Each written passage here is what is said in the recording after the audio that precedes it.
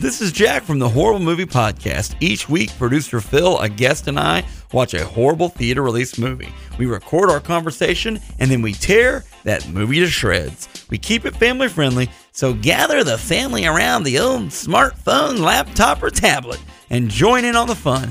Just like all the great Studio DNA podcasts, find the Horrible Movie Podcast at Spreaker.com, Apple Podcasts, Google Play, and everywhere podcasts can be found. Remember, just because it's from Hollywood doesn't mean it isn't horrible.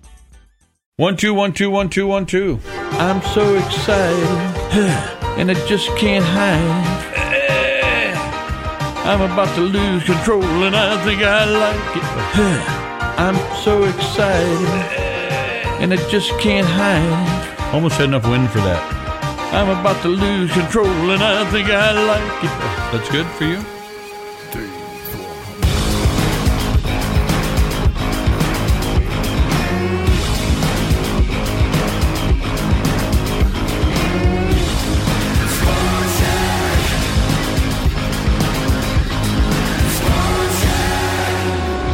Hello, sports fans. Football is well underway. Basketball is on its way. Baseball almost done. All that chatter, plus other random thoughts. It's time for Sports Yak.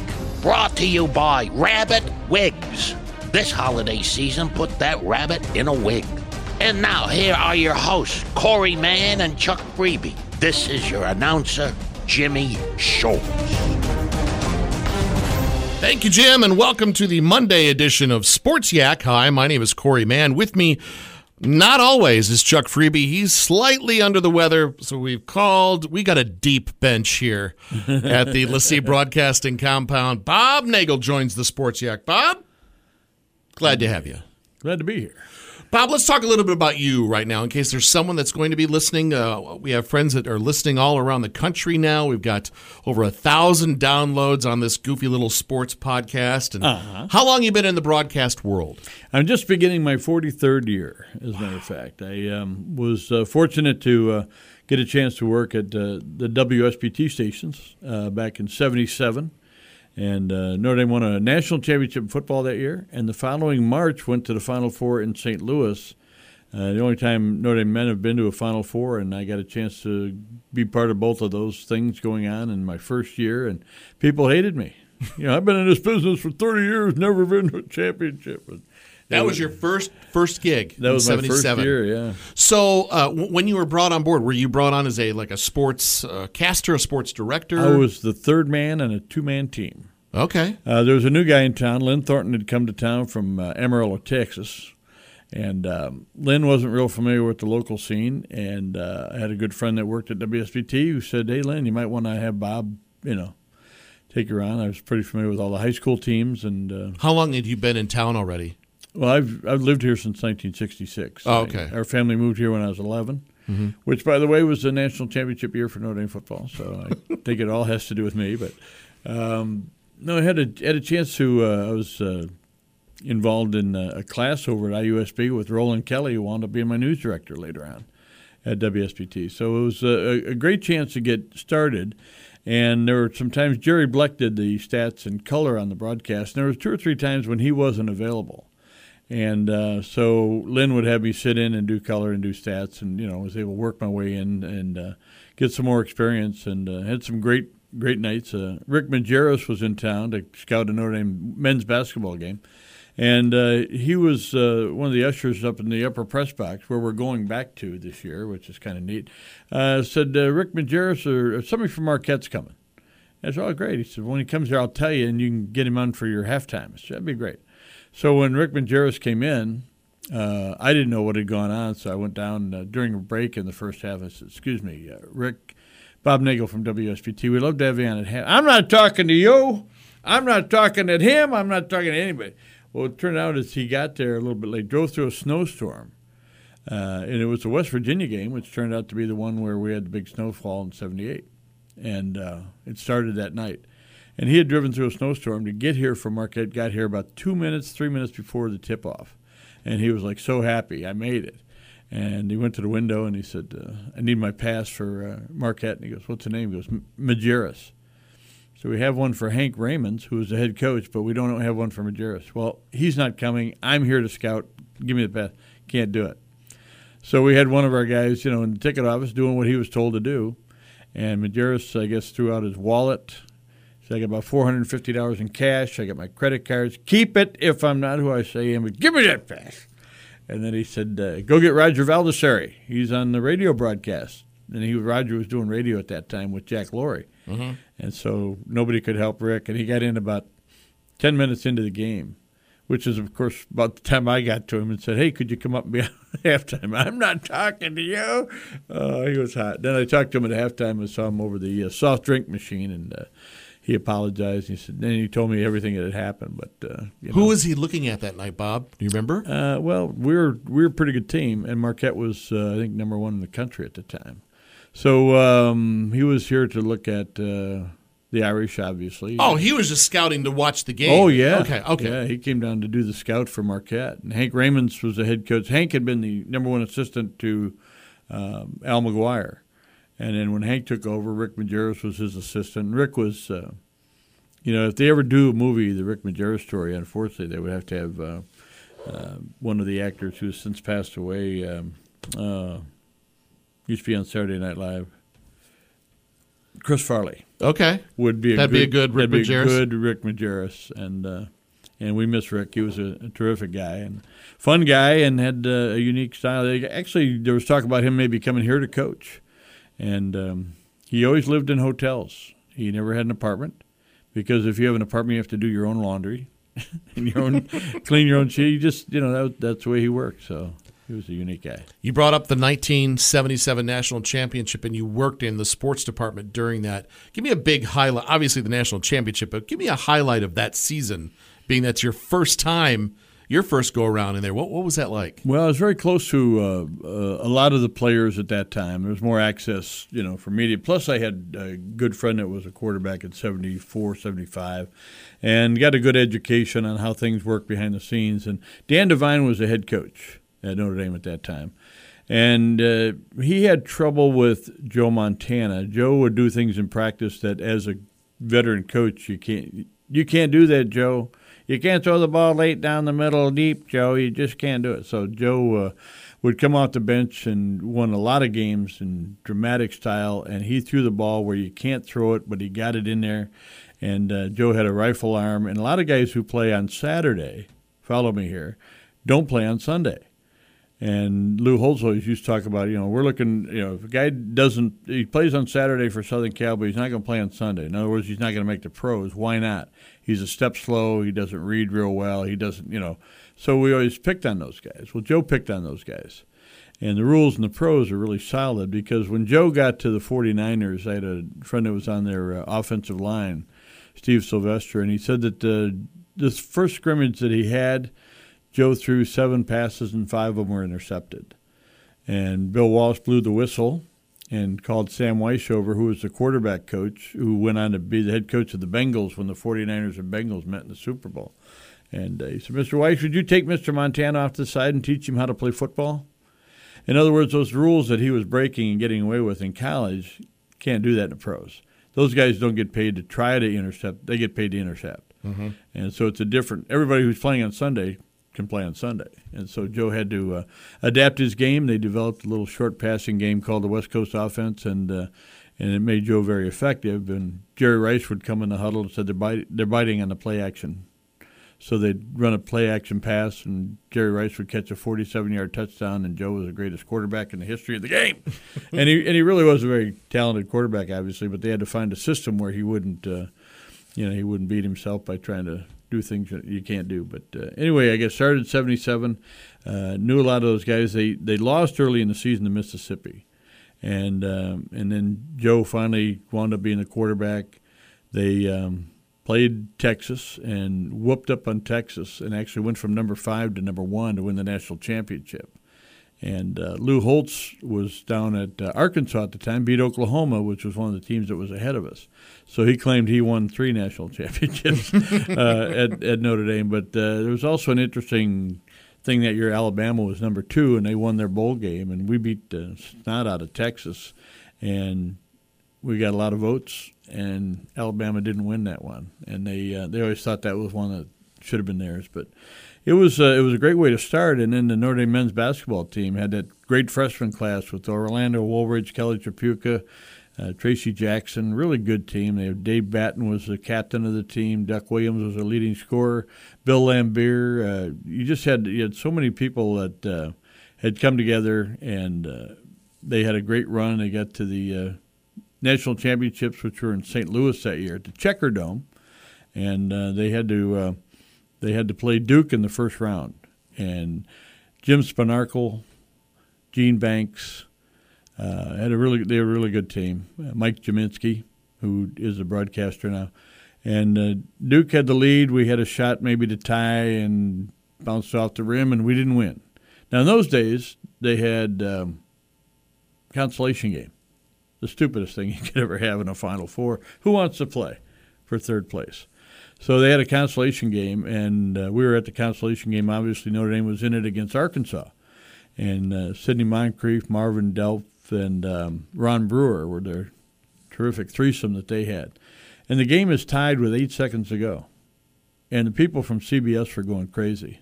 We've got a national TV audience. Come on, 12 minutes. We got these guys out there playing exhibit, And they're really, what are we going to do if this thing goes overtime?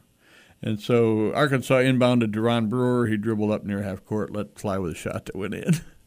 And it was over. And so that particular year, Notre Dame arguably was fourth, which was okay because we were in the Final Four. But Kentucky went on to beat Duke for the championship that year. And so, again, as you're a young guy getting started in the business, you're thinking, maybe someday I'll get a chance. And it was like the first year. And then the following year, there's just so many exciting things that happened. 82, Plymouth won the state championship. 83, Penn won the first football state championship they'd ever won. 84, Warsaw won the state championship and was involved in their celebration, their lunch, and everything down there. It was unbelievable how many great things happened. And like I say, the veterans were all hateful because I've been covering high school basketball, but I've never seen a championship team. And we had, the Plymouth year when they won it in 82, South Bend LaSalle was, I thought, the best team in the state. And they were down 8 points. Plymouth was down 8 points going into the fourth quarter at Fort Wayne, came back and won, beat LaSalle. And then they went down and beat Indianapolis Cathedral in the semifinal of the state championship back in the days when you played 2 games in one day. And Cathedral had Ken Barlow and Scott Hicks, who both played at Notre Dame. I mean, it was a great team, and Plymouth beat them, and then they beat Gary Roosevelt. So a lot of awesome things have happened along the way. Well, that's our show for today. It kind of was. Okay, in the midst of all that, Bob, and for people that know you around the building and your love for Notre Dame, and Chuck is the same way about this when we do this little show. I love sports. I like watching sports, but how do you maintain and how do you keep track of you're a dictionary. You're an encyclopedia of knowledge of this stuff. Where do you think that comes from? I mean, you just run into certain people in your life that just know that stuff. Like, where does that come from? Well, I see the same thing in you when it comes to Christian music. Yeah. I mean, you know artists, you know producers, you know promotional people, and it all falls together. And, Chuck Freeby is very similar. Went through a real serious illness back in 2003, and I couldn't work for 2 years. And nobody missed me. No, I couldn't work for 2 years. I was blessed to be able to come back to work, but they were looking for somebody, and we got to get somebody to fill in. Chuck Freeby is his knowledge of high school sports is terrific. He covered high school sports for another station and rode around in a helicopter and knew all the coaches, knew everything. Yeah. And then he's a Notre Dame grad and loves Notre Dame sports and loves the time he spent doing Notre Dame baseball, and he does all kinds of things on Saturday for football. So when they were looking at people, and our management team came in and said, "What do you think about Chuck Freeby?" I said, "Perfect. I mean, he's the guy. If I can't go, he's the guy." And now I get to work with him, and we go back a long way. Chuck was a middle school student in Elkhart and was involved in the press box and PA announcing for Elkhart events.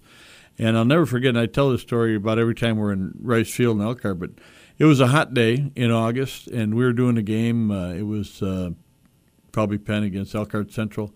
And the young kid had prepared game notes and left them on our seats, for this is the 19th meeting of these two teams and the record. And all that. Wow, it's just like Notre Dame, not quite as much. And his mother had made chocolate chip cookies. And by the way, Chuck's mother is a great cook. She does a great job.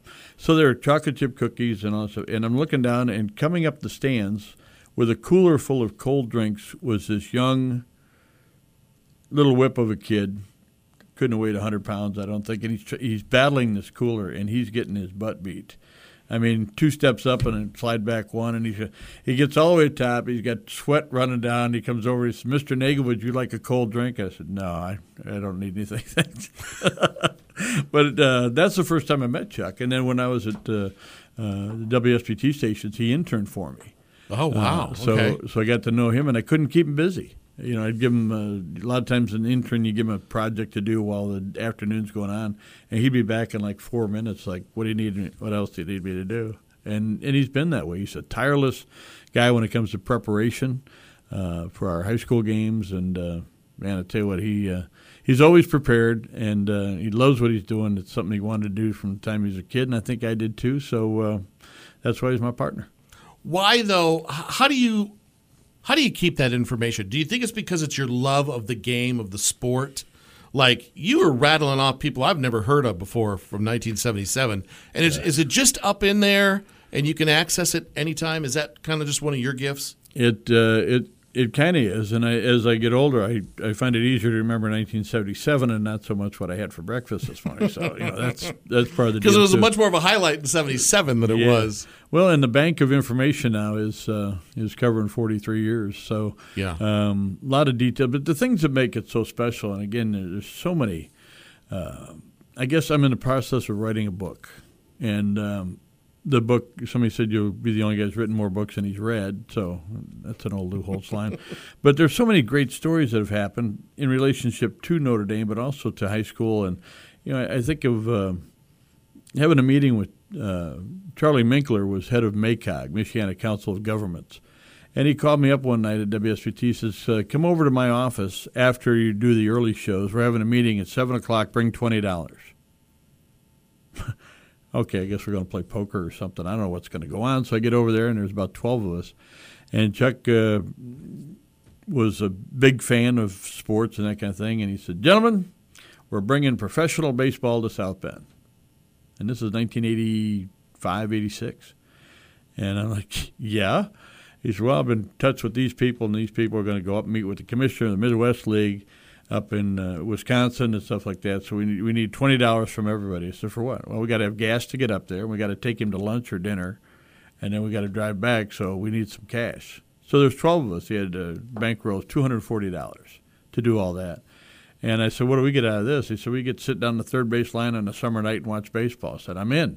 It'd be great." And that's how it got started. That's how we wound up with. We sold the franchise to a couple of businessmen.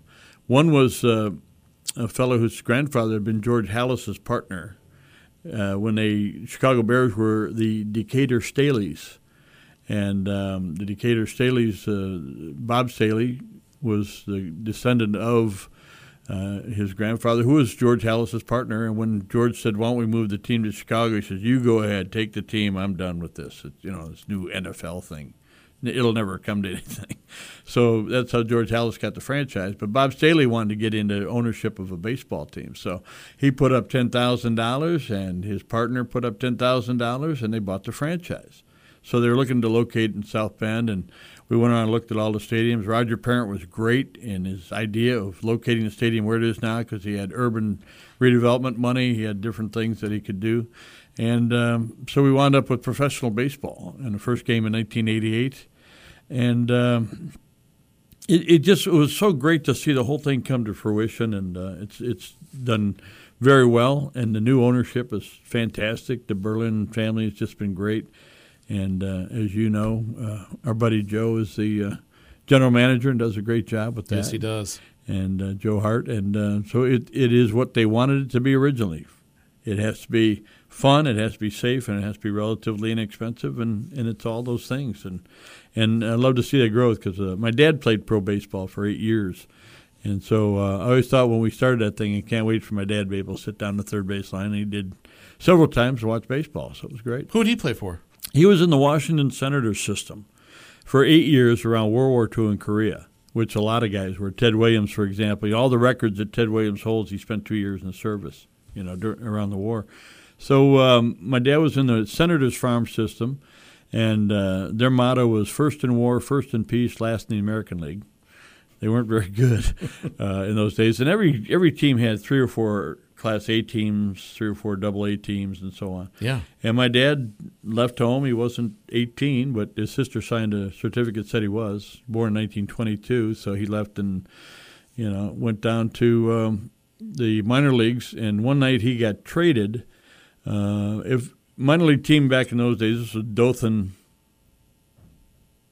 Georgia, Dothan, Alabama, maybe.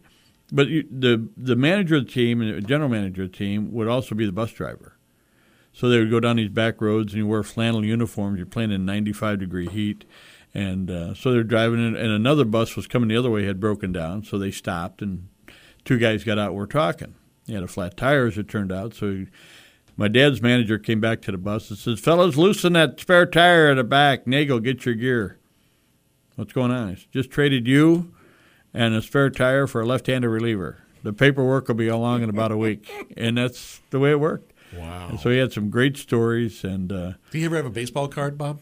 I don't think so. No? No, he didn't have a baseball card, and he loved it. He gave back. He coached baseball and was involved with it in Illinois, and then we moved here. But it was great growing up listening to a guy that knew baseball, because when we were watching a game on TV, he'd say, if you're the right fielder and the ball's hit to you right now, where are you going with it? And there'd be runners on first and second. I said, "I'm going to throw to third." He said, "No, you throw the cutoff man. Let him make the decision. He's closer. He can make it more accurate." So just the fundamentals of the game. Yeah. And so even, I remember being with Paul Mainieri, and Jim Hendry was the general manager of the Cubs, and Paul Mainieri was his best friend and our Notre Dame baseball coach. And Paul was lamenting the fact that guys that are playing for a top 20 team in the NCAA didn't understand the importance of hitting a cutoff man. And Jim Hendry says, "I'm paying Duluth $13 million a year, and he can't hit a cutoff man." I mean, the fundamentals of the game are so important. And the teams that win, I think Houston's got a real good chance of repeating. They're so fundamentally sound. They do a good job, and they move runners along. And when the Cubs were hitting home runs, they scored a lot of runs. When they got a little bit cold toward the end of the season, you need a run to tie the game or whatever. Joe Madden doesn't believe in bunting and hitting behind runners and stuff like that. And that's okay, because they've been very successful.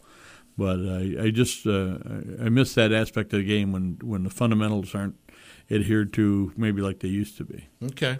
Yeah. Let's rewind this past weekend. Let's talk a little bit about, and you got to see this up close and personal. Let's go back to Friday night. The tweet that I read was, I can't remember who it was from, was like, "This is probably one of the best high school football games he has ever seen." And I was like, "Oh, I got to watch this one either Sunday or Friday night later," but I ended up watching it Saturday morning. But Penn Mishawaka, and you helped call that game. It was an unbelievable night. It was a great night for both coaching staffs and both teams, because they played so well. They also had a couple turnovers apiece, which was a big part of the game and the reason it went to overtime. But Mishawaka finds a way to win. Previously, the last time they beat Penn was 8 years ago, and before that, 23 years ago. So this is the second win out of, 32 years? So it means so much because Penn is so good. And Penn is so good because they have a large enrollment, but also they have a great coaching staff, a great tradition there. They play really hard. They've got some really good players, but I don't see on that Penn roster right now, I don't see a bunch of guys looking to go to Division I. And in the past, they've had 2 or 3. They got a kid, Paul Moala, who's playing for Notre Dame now, who was their safety and a big contributor. So Penn's got a sophomore quarterback. They do have 16 starters on offense and defense who are seniors. They're program kids. They've been in the same system since they were in 6th grade, and they play really well. So if you're going to beat them, you got to go beat them. And Mishawaka ran for 473 yards against Penn. And I can't remember that, even anybody coming close to that before. And Sam Shively, the quarterback for Mishawaka, faked the handoff, took off twice in the first quarter, 52 yards and 57 yards for touchdowns, untouched.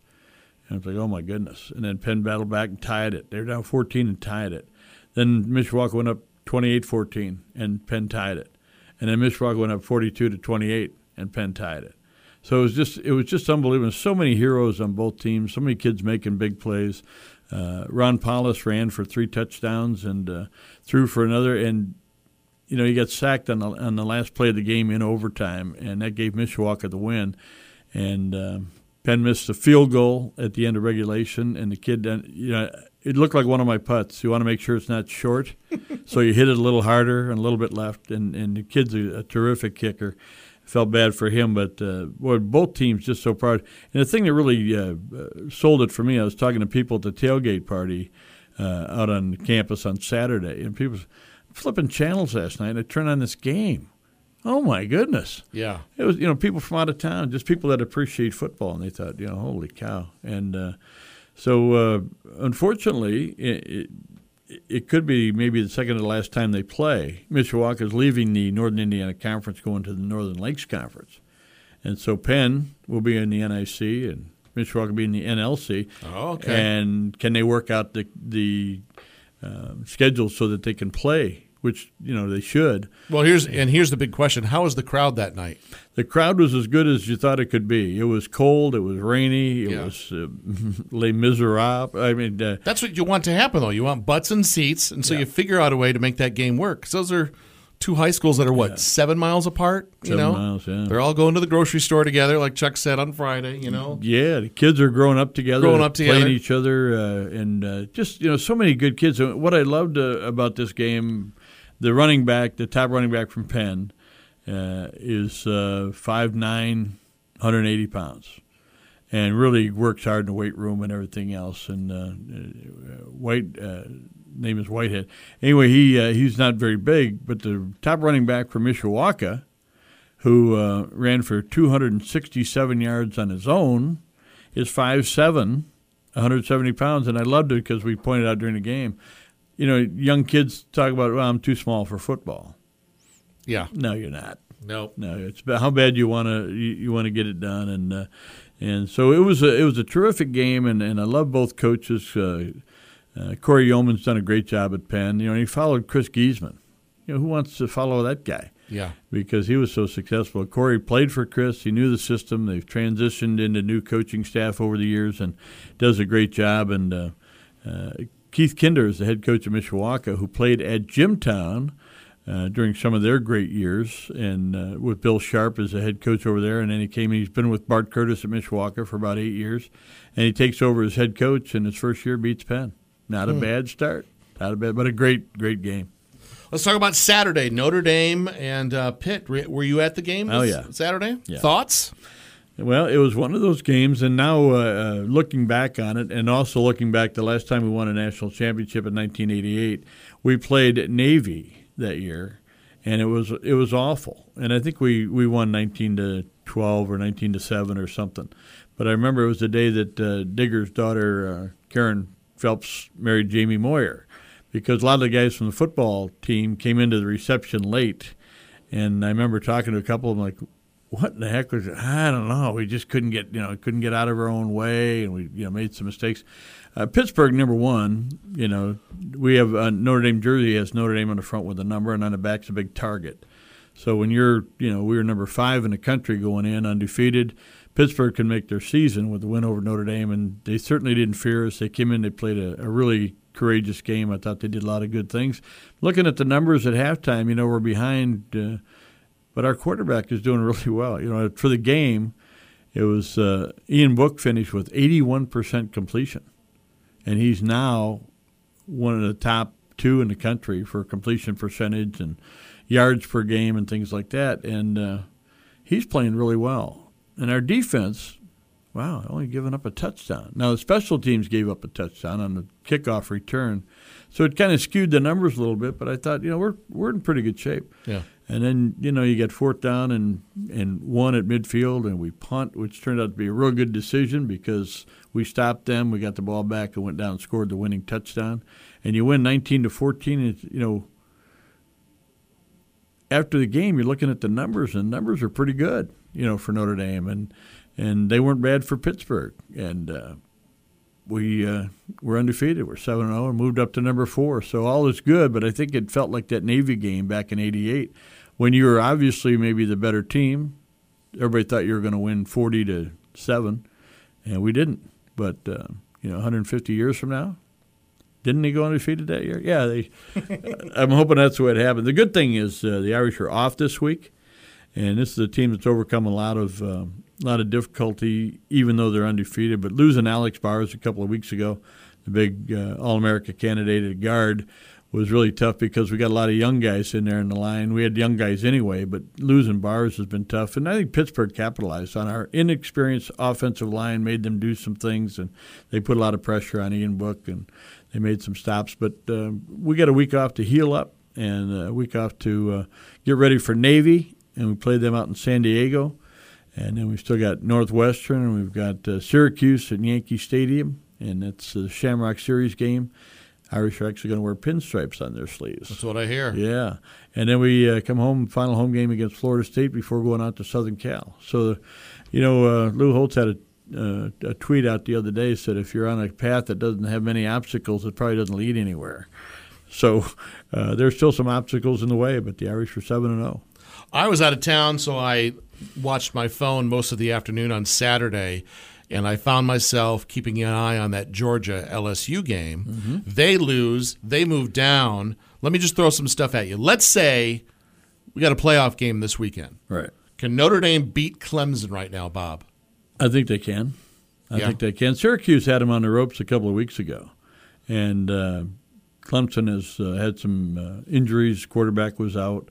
I think Clemson's a good team. I think it really, up until this past week, it was a case of Alabama number 1, and then maybe 7 or 8 teams that could contend for that other playoff spot. Yeah. But everybody's thinking no matter what it is, you don't want to play Alabama for the championship because, they're that good. But their quarterback got banged up this past weekend.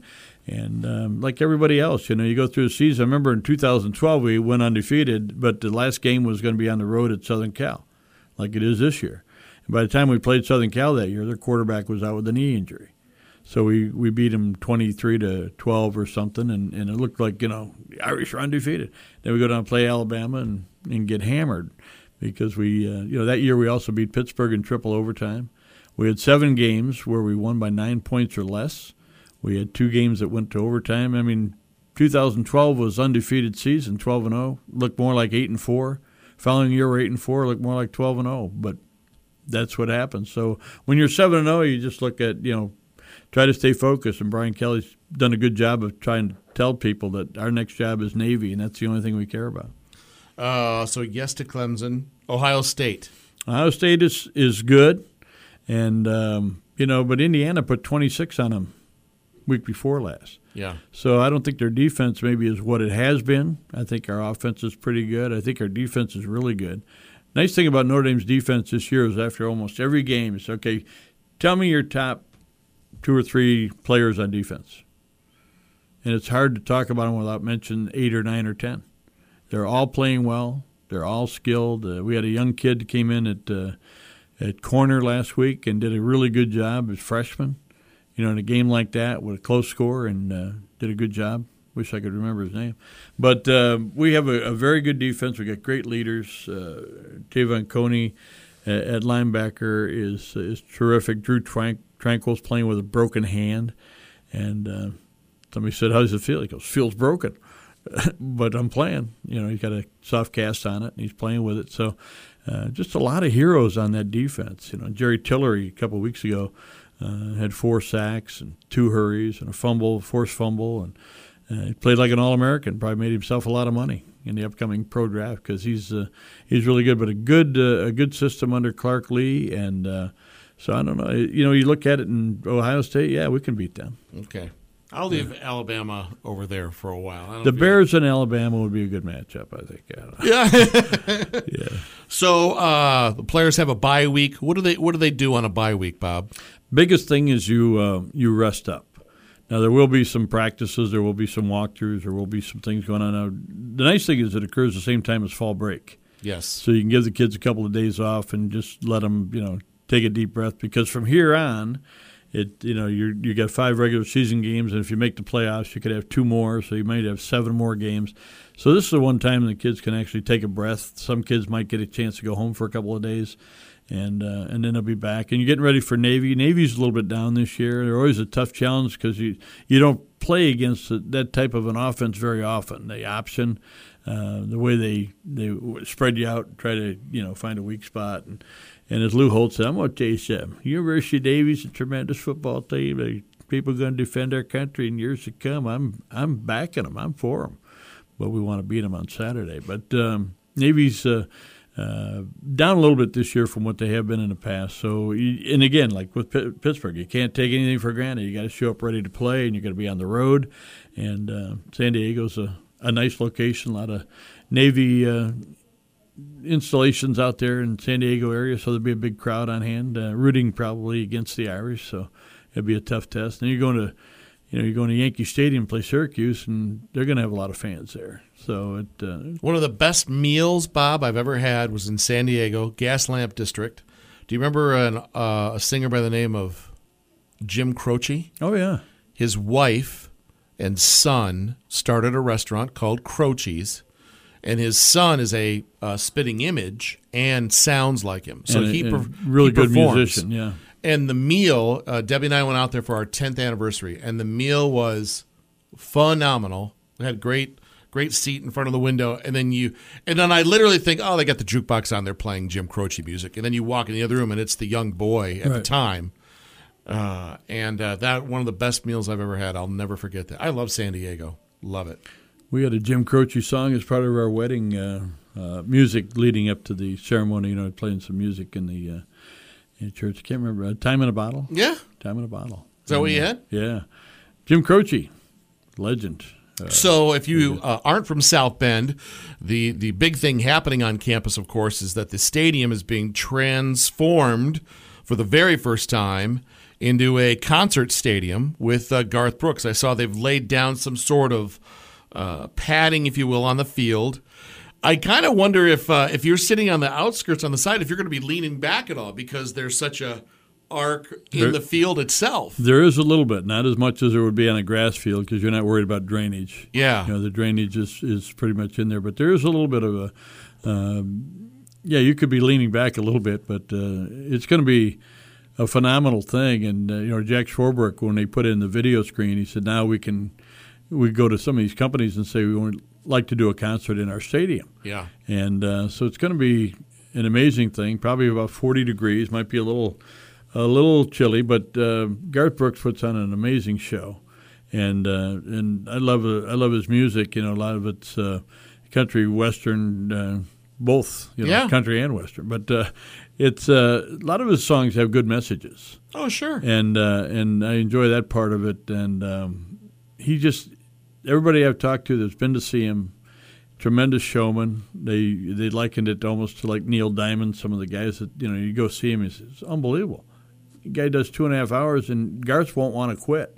Yeah. And people go, hey, well, it's time to get home. No, we got play some more hits to play. Yeah, some more hits, and so they're working on as we speak. They're putting this stage together, and then Friday night you were saying on our morning show they'll probably have a big sound check. That's probably obviously not open to the public, but if you're in the vicinity, you're probably going to be able to hear something, which would be pretty cool. They are selling tickets for that, by the way. They are? Yeah. Oh, for the sound check? For the sound check. I did not hear about that. Yeah, my wife and daughter are going to go to that, and okay.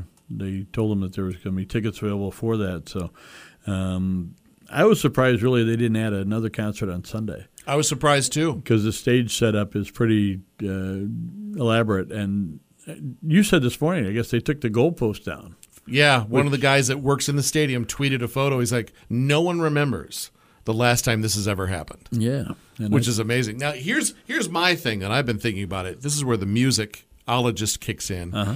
This opens the door for more concerts, which is what they want to do. How many times do they use a stadium in the year? Six, 7, 8? Six or 7. 6 times. Yeah. So you bring a show in like this, and Garth feels very aligned with Notre Dame quality. Right. I'll say that. Right. Who else could fit that Bill in the next 5 years in that stadium? Well, been mentioned about other possibilities. Brian Kelly last week in his press conference, somebody asked him what kind of, because they were talking about Metallica and that song Enter Sandman. And so if they're going to play a song for you, what would it be? And he said probably Bruce Springsteen and Born in the USA. Yes. Is kind of one of, and Brian says my device tells me I've only listened to it like 5,100 times or something, whatever it is.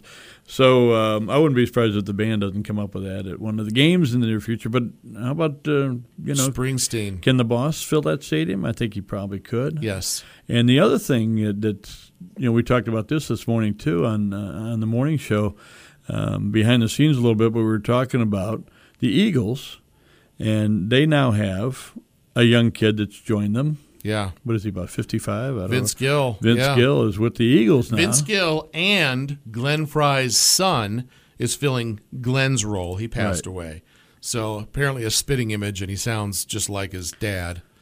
The Eagles in that stadium, that makes sense. And the tie-in for me is that when Ara Parseghian passed away, Vince Gill came and performed at the funeral at the request of the family. Yeah. And he has a deep appreciation and affection for Notre Dame as well.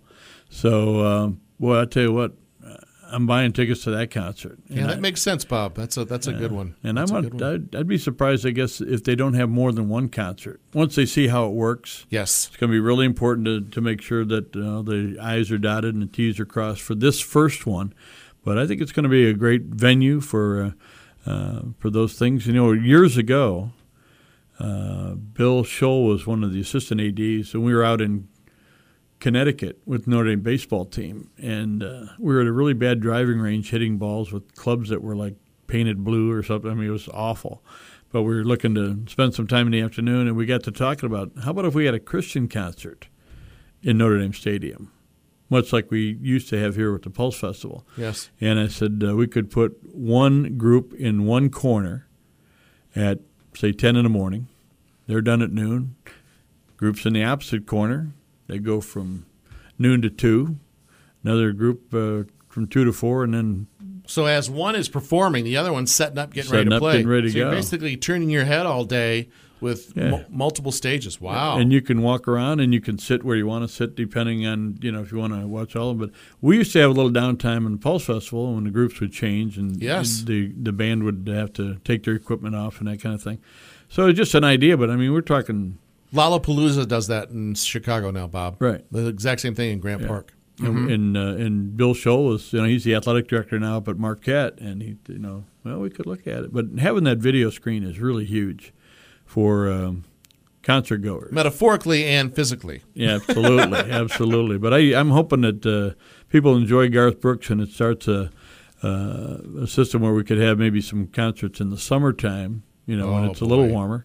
It's not going to be bad. October 20th is a little late, but not too bad. But there's a lot of things you could do with that venue. Coming up next June, we've got the Senior U.S. Open coming to the Warren Golf Course.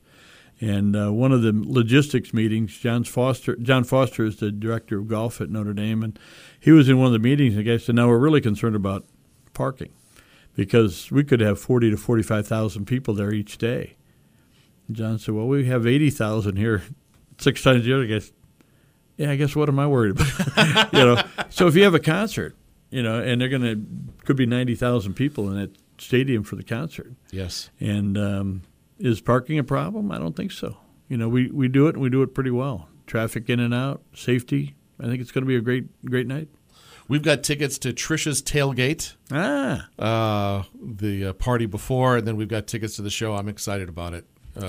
Next Saturday. This Saturday. Wow, next Saturday. Yeah. Well, let's touch on one more thing that you are very closely involved with, and you've been doing this for a number of years, and you've got the ring to prove it. Notre Dame women's basketball. Uh-huh. You'll be calling those games again coming up. When's your first Behind the Mic? Our exhibition game, October 30th. Okay, about 15 days away. Yeah, we're going to be taking on a team from over in Illinois, Lewis University, which is a Division II school with a very good record. And that's what Muffet wants when she schedules these exhibitions. You want a team that's going to test you. And a team unit would do better than an all-star team. If there was a traveling all-star team, they tend not to play together very well. So the team coming in is a good test for us. And we've got a couple players back. We've got 4 starters back, including Enrique Ogombowale, who had, I guess she made a couple of shots last year that were pretty sensational. Mm-hmm. And Jackie Young, who's the all-time scorer in the state of Indiana, boys or girls, is back for her junior year. And then we've got Marina Mabry, who's another senior who will be back. We've got Jessica, who's going to come back. She transferred in from Nebraska last year and was eligible just before the start of the season. So Jessica Shepard is back, and she'll be playing in the post. And then we have some girl named Brianna Turner, who was an All-American before she blew her knee out a year and a half ago. So she is not only healthy, but she is in unbelievable shape and ready to jump in. We lose Catherine Westbeld. We lose Christina Nelson. Michael Johnson has moved on, and also we had Lily Thompson, who blessed us with 14 games before her knee went out, but there was just enough time to get Catherine Westbeld back to nearly 100%. So how things work out, again, you're talking about football. Can they go all the way? Can they win it? We had probably no business winning the national championship last year. We had to play Connecticut in the semifinal. Enrique makes a shot to win it. Then we play Mississippi State. We had 3 losses last year. 2 of them were to Louisville. Louisville gets beat by Mississippi State in the Final Four. So we played Mississippi State and beat them for the championship. So we've got some really good players back. We've got a great freshman class coming in. Matter of fact, the Notre Dame women are having open practice today for season ticket holders, and then they're going to have a session where we get a chance to meet the freshmen, and I think everybody's going to really add on to that group. And we got a couple other players, Michaela Vaughn and Danielle Patterson, who are back from last year. So we'll be preseason number 1, I think, in all the polls. I think we have a schedule. We play Connecticut at home. We play Louisville at home. We're going out to Vancouver on Thanksgiving weekend to play 3 ranked teams out of the field out there. So there's plenty of challenge. There's plenty of tests for Muffet and his team. If we stay healthy, I think we got a good chance of being the best team in the country. And it would be okay because they've earned it. What they went through last year, I told the guy in the New York Times, 4 ACL tears. We had 6 ankle injuries. We had a broken nose. We had a black eye. We had an announcer with an ingrown toenail. And he said, really? I said, well, you had to have something wrong. You couldn't get on the bus. That's the way it works. So it was all good.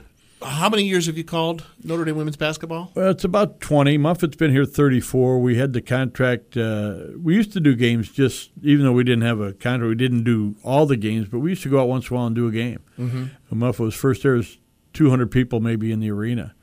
And I remember Matt McGraw, Muffet's husband, could sit at the end of the court. When the team went down the floor, he'd go, put in number 20.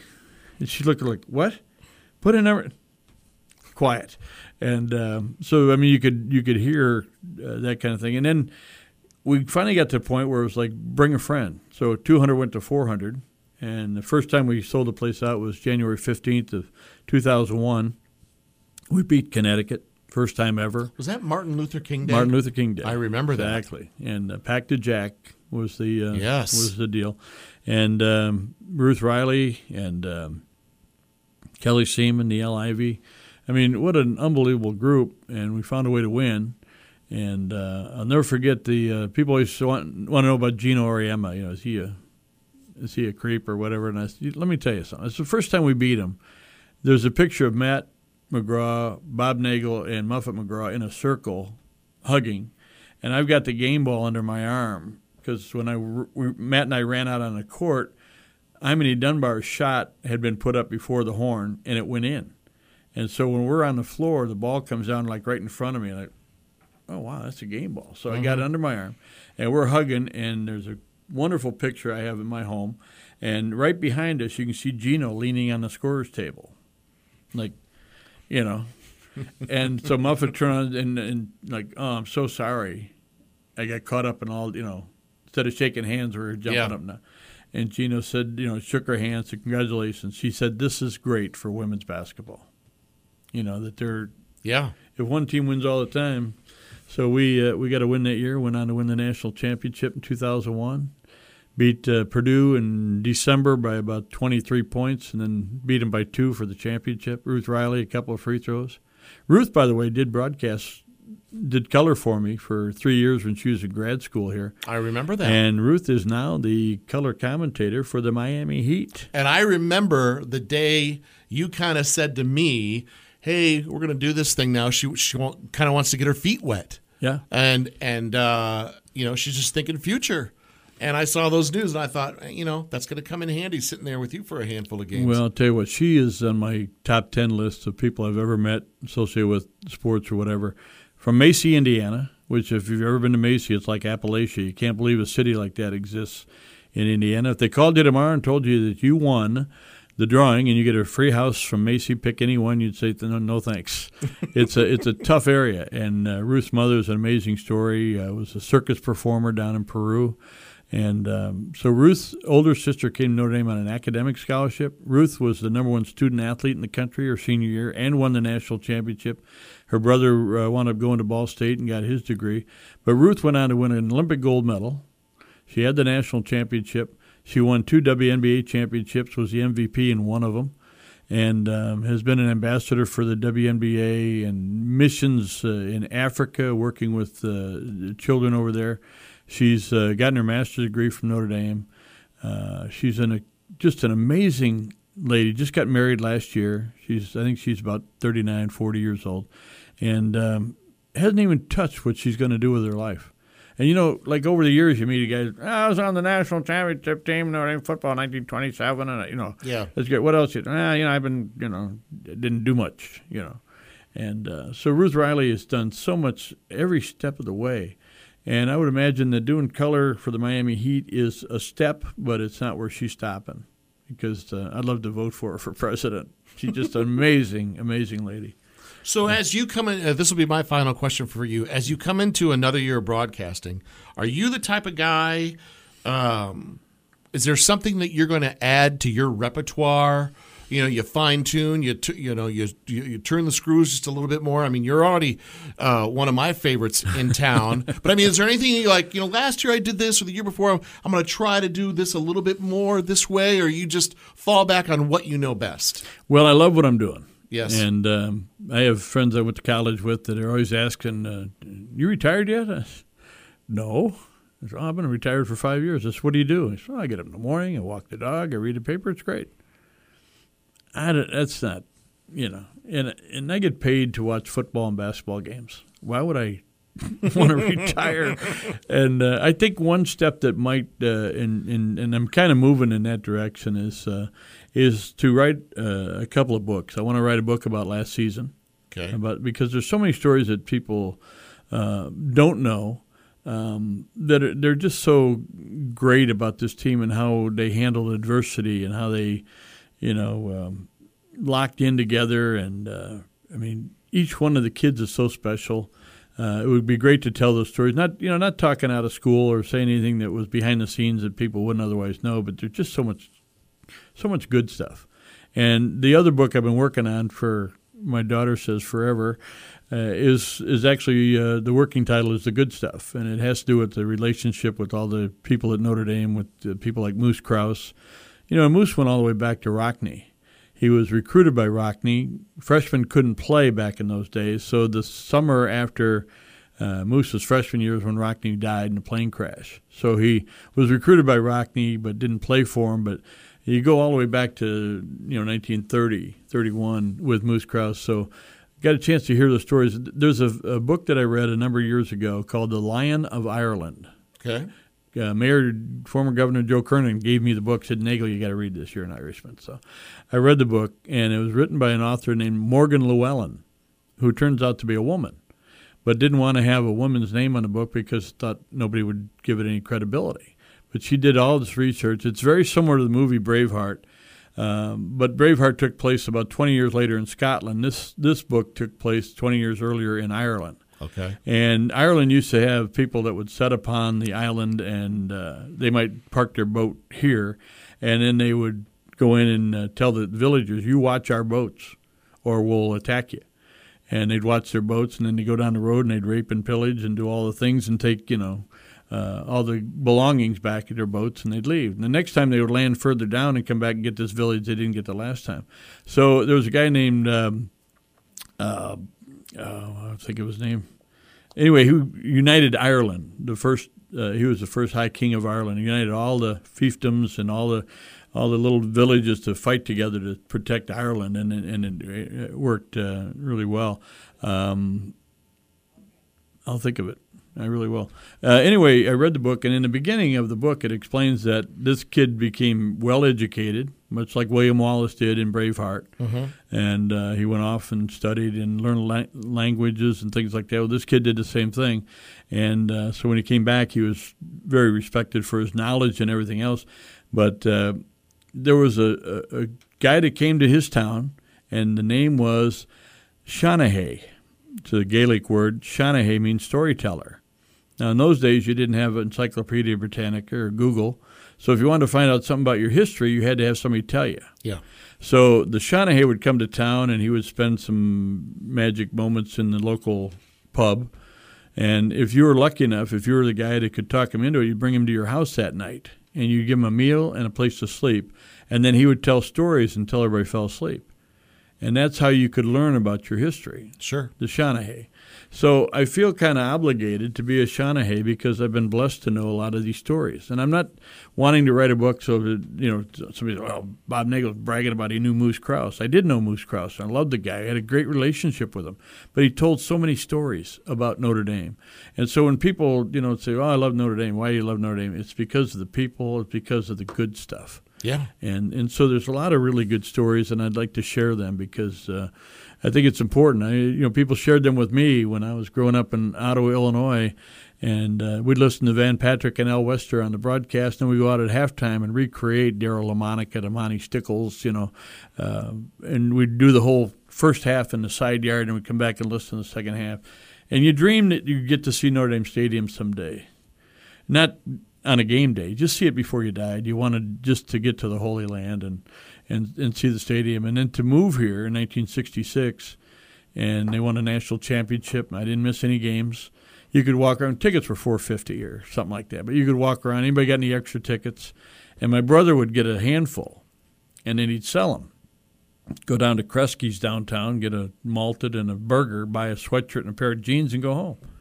And I'd come home about 7 o'clock. The game started at 1:30. I get home about 7 on the city bus or whatever. And my mother, where have you been? I was at the game. Well, your brother went and bought himself a sweatshirt and a pair of jeans. I wanted to see the game.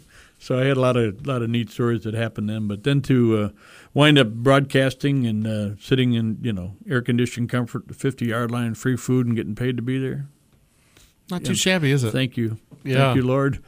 It's been Bob, great. Thank you for filling in for Chuck. I appreciate you. I think if you add up all the stuff I talked, maybe 3 minutes. Well, yeah. But you just time of possession. You've just given us the longest sports yak in the history. But that's great. I love listening to you talk, and you are definitely a phenomenal storyteller. But always an open invite to come down here and hang out with Chuckles and I. Well, I appreciate that, and I love what you guys are doing too. It's fun.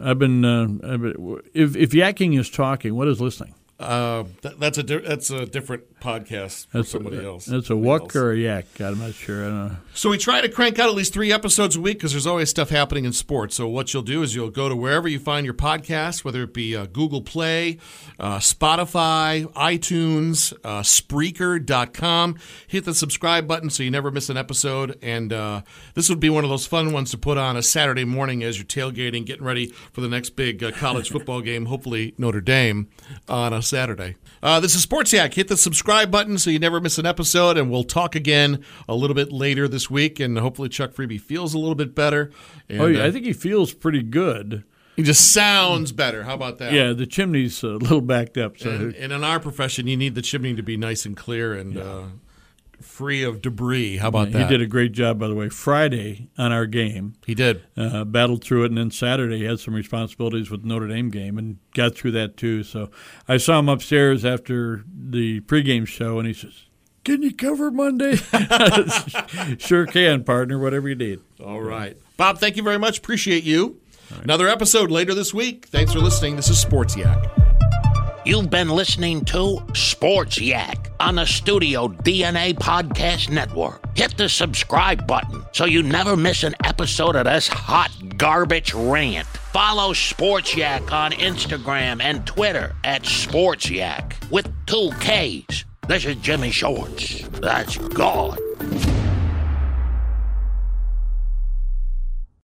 For the ones who work hard to ensure their crew can always go the extra mile, and the ones who get in early so everyone can go home on time, there's Grainger, offering professional-grade supplies backed by product experts so you can quickly and easily find what you need. Plus, you can count on access to a committed team ready to go the extra mile for you. Call, click Grainger.com, or just stop by. Grainger, for the ones who get it done.